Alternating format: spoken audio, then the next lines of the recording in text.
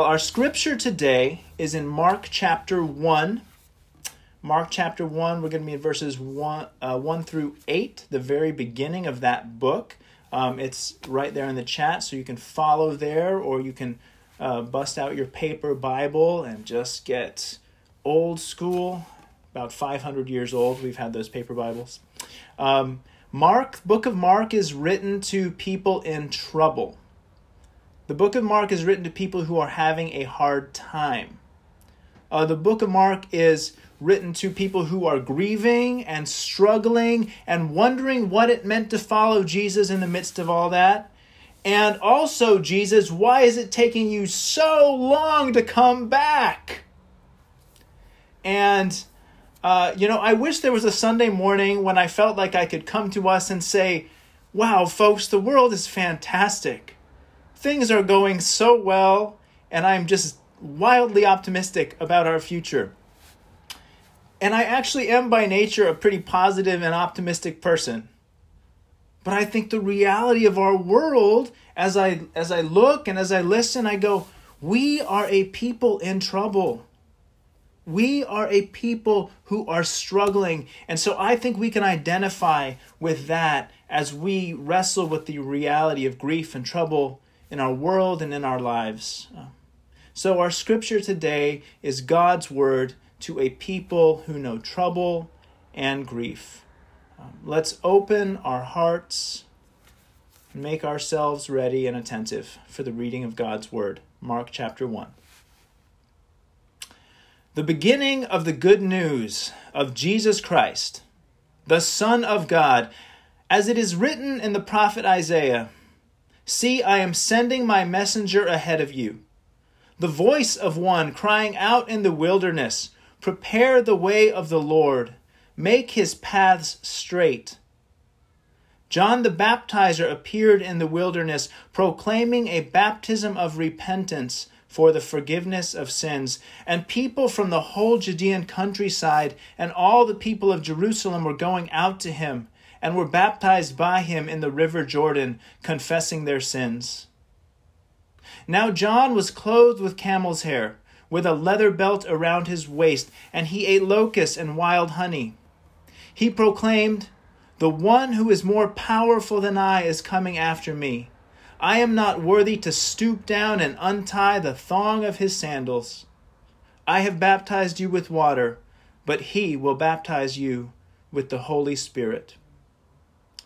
This is the word of the Lord. Thanks be to God. Let's pray together. Loving and gracious God, powerful and beautiful God, whose light shines in the darkness, whose desire is to bring hope and peace and joy to all the earth. Thank you that you have always sent your prophets into worlds that struggle with grief to cry out for a better way. Holy Spirit, open our ears and our hearts this morning to the same cries today, and the way your Spirit continues to cry out through the prophets and through our own hearts. Spirit of God, speak through the word of God to the people of God. And everybody said, amen. Amen. Zoom has made me a wonderful lip reader. Thank you for that. When the world looks like death, God is about to do something unprecedented. When the world looks like death, God is about to do something unprecedented. He is about to show up in a new way, maybe in a new place, maybe doing a new thing. And this is not in any way to diminish the reality of grief or evil, okay? I never want to be that pastor or that Christian or that human who looks at the reality of suffering and tells somebody to just get over it. I admit I have done that as a parent, but it's really not a good move. To say that God is going to do something unprecedented is not to deny the reality of suffering or injustice. Too many times we tell ourselves or we tell others to just move on, and we miss out on the reality that Jesus Christ is uniquely equipped and uniquely desires to meet us in our grief. But I also have to say that I believe that even in the darkness of grief, even in the reality of suffering and injustice, I am convinced that when the world looks like death, God is about to do something unprecedented. When the world out there, those huge systemic injustices, those huge environmental disasters, looks like death. And when the world in here, our intimate grief, our relational heartbreak, our personal addictions and failures, our grief and our depression and our anxiety, the world in here looks like death. God is about to do something unprecedented. Right where you are, say unprecedented. All right? If you've got a neighbor, tell him unprecedented. Anybody got a neighbor? If you don't got a neighbor, look at your Zoom screen and say unprecedented. Amen. I might miss live gatherings just a little bit. I might. Look, unprecedented is a word that we wore out this year, right? That thing is worn out. But as I've been thinking about it and praying about it, I believe that God might want to take this word that we have gotten sick of and use it and redeem it for something good. And with the pandemic raging, and with our federal government, no joke, on a killing spree against black men, with so many other difficult things happening in the world, family, it is good news. It is the best news. It is news I need, that when the world looks like death, God is about to do something unprecedented. And in the short passage of Scripture today, I see the good news that God wants to bring us unprecedented authority, unprecedented belonging, and unprecedented hope. Verse 1 says, the beginning of the gospel of Jesus Christ, the Son of God. Or pardon me, my translation says the beginning of the good news of Jesus Christ, the Son of God. But in a number of translations, it will say the gospel of Jesus Christ, the Son of God. That word good news has traditionally been translated as gospel. One thing about verse 1 is that this is actually the title of the book, right? The original editions didn't come with a fancy cover page and extra large print, for a lot of reasons. The title came later, the additional title that we have, the Gospel according to Mark. The original title is the beginning of the good news of Jesus Christ, the Son of God. And some of us already know that hearing this title when the book first dropped in 55 AD would have blown the minds of everybody who heard it, because the life of the ancient Mediterranean was dominated by the global superpower of the Roman Empire. And early listeners hearing this title would remember that at certain times the ruler of the empire would send out a gospel or good news about how great he was, basically reminding the world, I'm the man, y'all gotta bow down.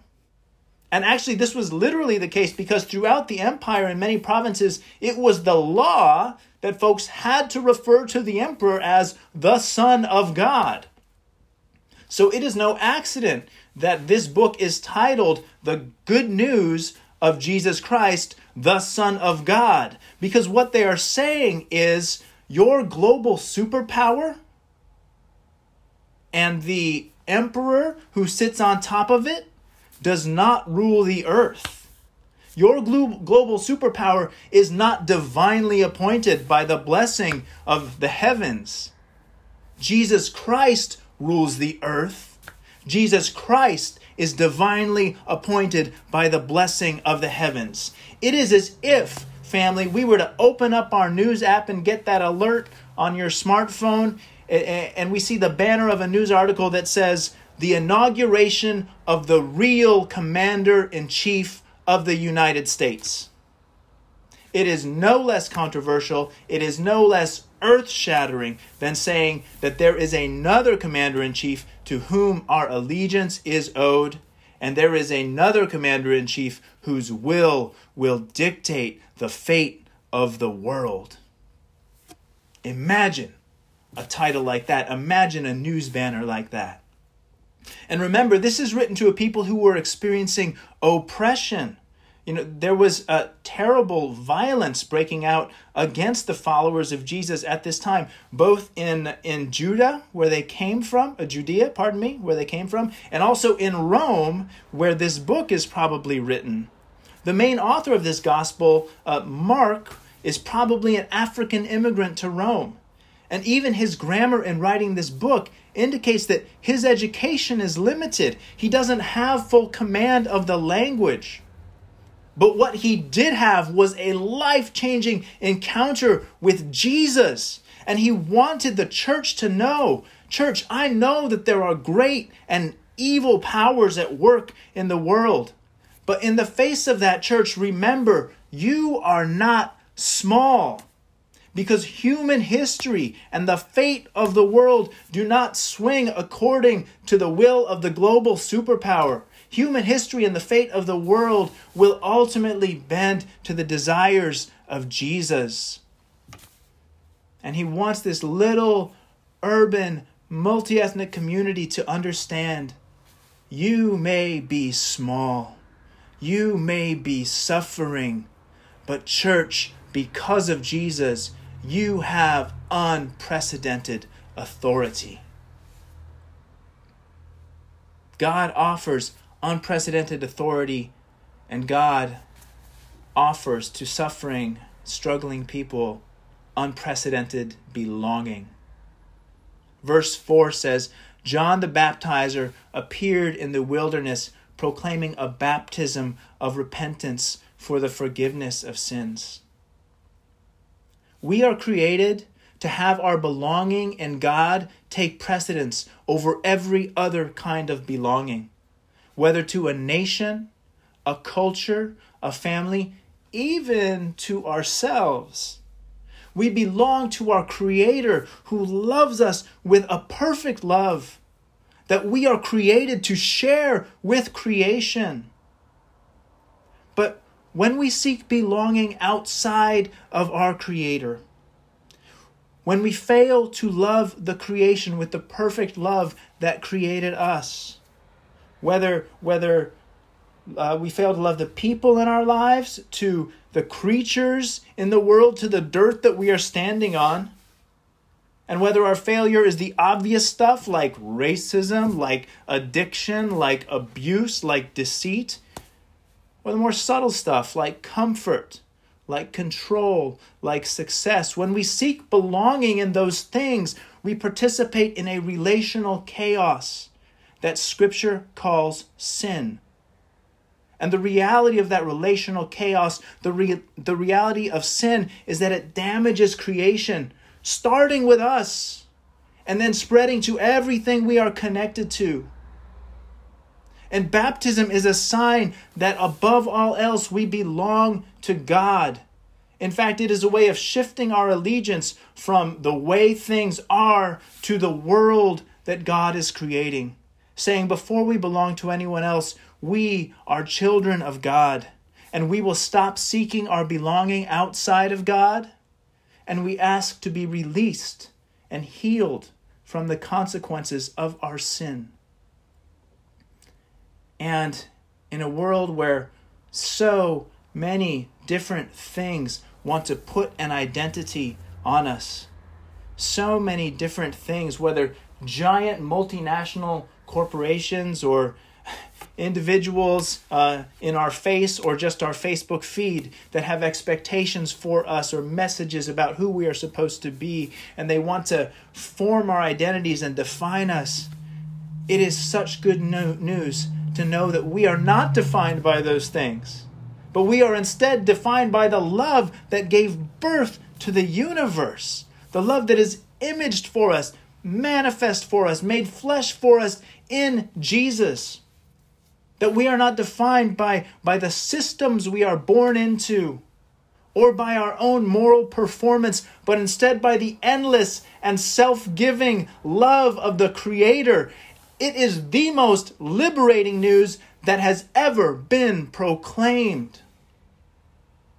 God provides unprecedented authority. God provides unprecedented belonging. And finally, at Advent, God offers unprecedented hope. Unprecedented hope. Verse 7 and 8. The one who is more powerful than I is coming after me. I am not worthy to stoop down and untie the thong of his sandals. I have baptized you with water, but he will baptize you with the Holy Spirit. You know, this whole passage apparently is basically about John the Baptizer, who, by the way, is unprecedented in the book of Scripture. But this is the only time we hear John speak in the passage. And it's actually in the book of Mark, he only speaks twice. And this is one of those times. And all he does right here is hype Jesus. People are coming from all over the country. They're coming from the countryside where the poor and the oppressed lived. They're coming from Jerusalem where the educated cosmopolitan elite live. And they're all coming and having this powerful experience with God in the ministry of John the Baptist. And John basically says to them, hey folks, you know all of God's goodness and power that we have seen together? You know all the miracles? You know the answered prayers, the transformation and the provision, the powerful sense that God is with us? It's basically nothing compared to what is coming. The goodness and power of God we have seen so far are only the beginning. Think about this. Take a second right now. Start counting your blessings. As the old folks would say, close your eyes if it helps, and start making a gratitude list in your head. Or shoot, some of you have pen and paper out. Go ahead, start writing it down. Think about the good things God has done in your life. I'll give us a minute. I know it's hard sometimes. I can't tell you how many mornings I get up and it's part of my spiritual discipline to write a gratitude list. There are mornings where I do not want to do it.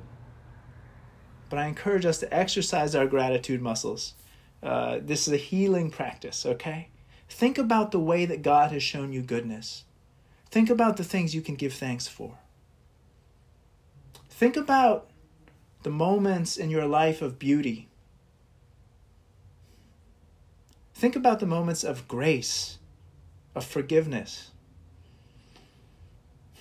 Think about times when God showed you love, gave you strength, joy. Think about the times when you cried out for rescue or deliverance or provision and God answered and you knew that there was a God in heaven who heard your prayer. Think about those things.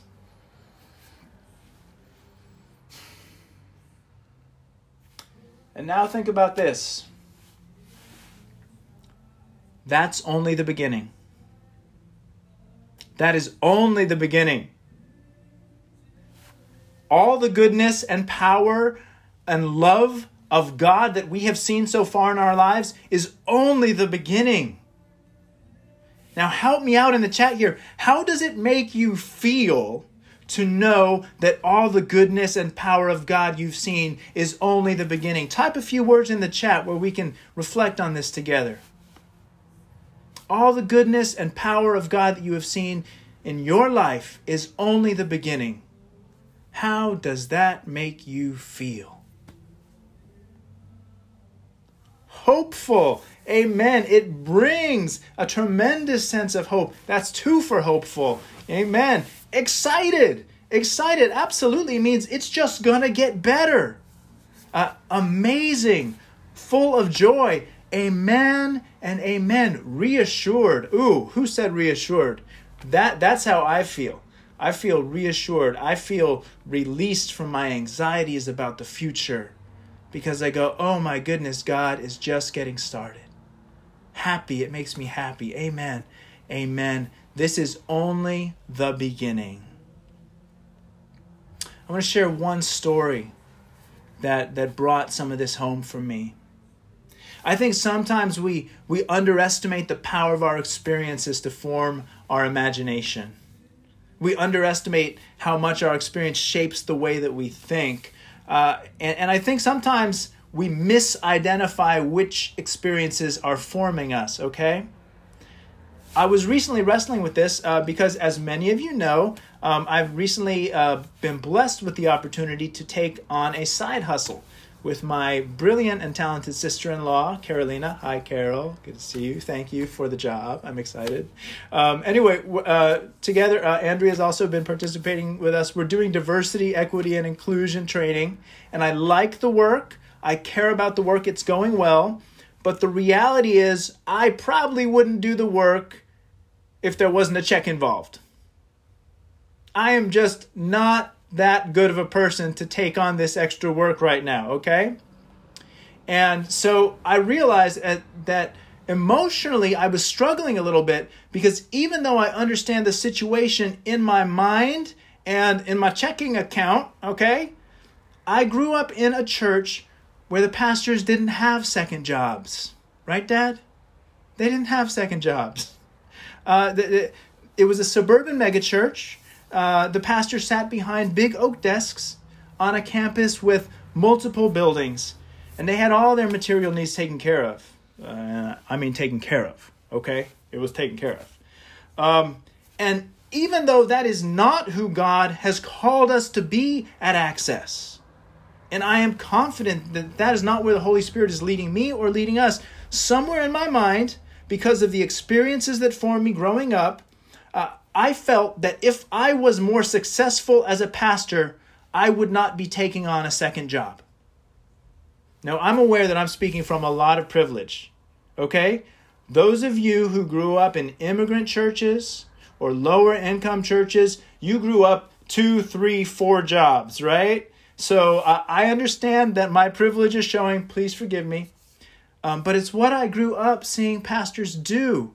And so as much as I've consciously been led by the Holy Spirit to something different, the script is still in my mind. Bear with me, story's halfway done.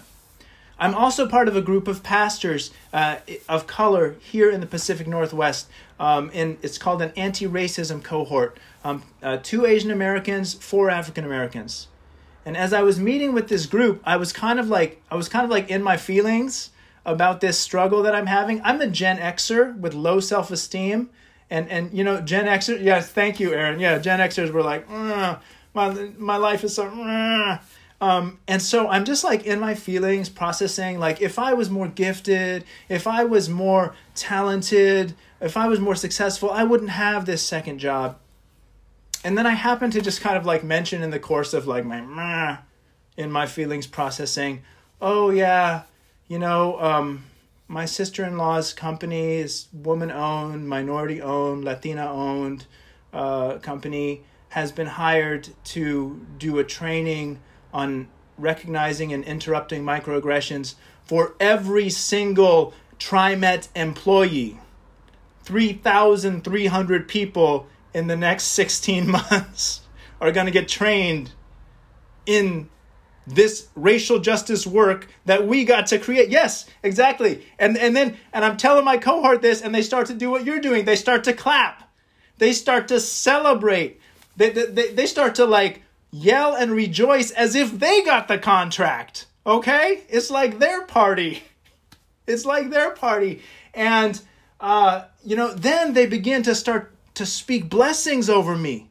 They start to talk about how God has appointed me, like the Apostle Paul, to be a tent maker and to influence the city of Portland for his justice, and how God wants to bless the city through me. And they begin to affirm me in these deep and powerful ways. And if you've ever had a group of black pastors all praying over you at the same time, you know what I'm talking about. It's a unique experience.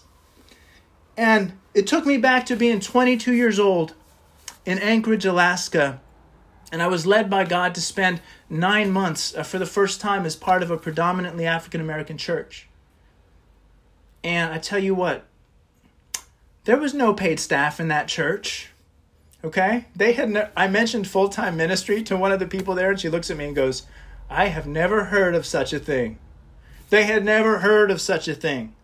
But it was in the context of that church that I experienced powerful transformation. And it was that church, and it was another immigrant church that had no full-time staff, that made me fall in love with church, that renewed my hope for what church could be and the work that God wanted to do through his people. And as my cohort blessed me, they stood on the strength and wisdom of those kinds of experiences. The experiences that made me want to be a pastor. And as they affirmed me and blessed me, I experienced God offering me unprecedented authority, unprecedented belonging, and unprecedented hope. And so as we wrap up this morning, I just want to ask, is there a way that your world looks like death and loss? Is there a way that joy seems like an impossibility? And church, did you know that God wants to meet you there with authority, belonging, and hope? Maybe you're thinking about the terrible systemic grief that we're looking at, things that seem unchangeable. It is not unchangeable for God. And maybe you're thinking of personal pain and struggle that seem unfixable. I'll say it again. It is not unfixable for God. There is nothing God can't heal. When the world looks like death, it is because God is about to do something unprecedented. Something about authority, something about belonging, something about hope. Let's pray together.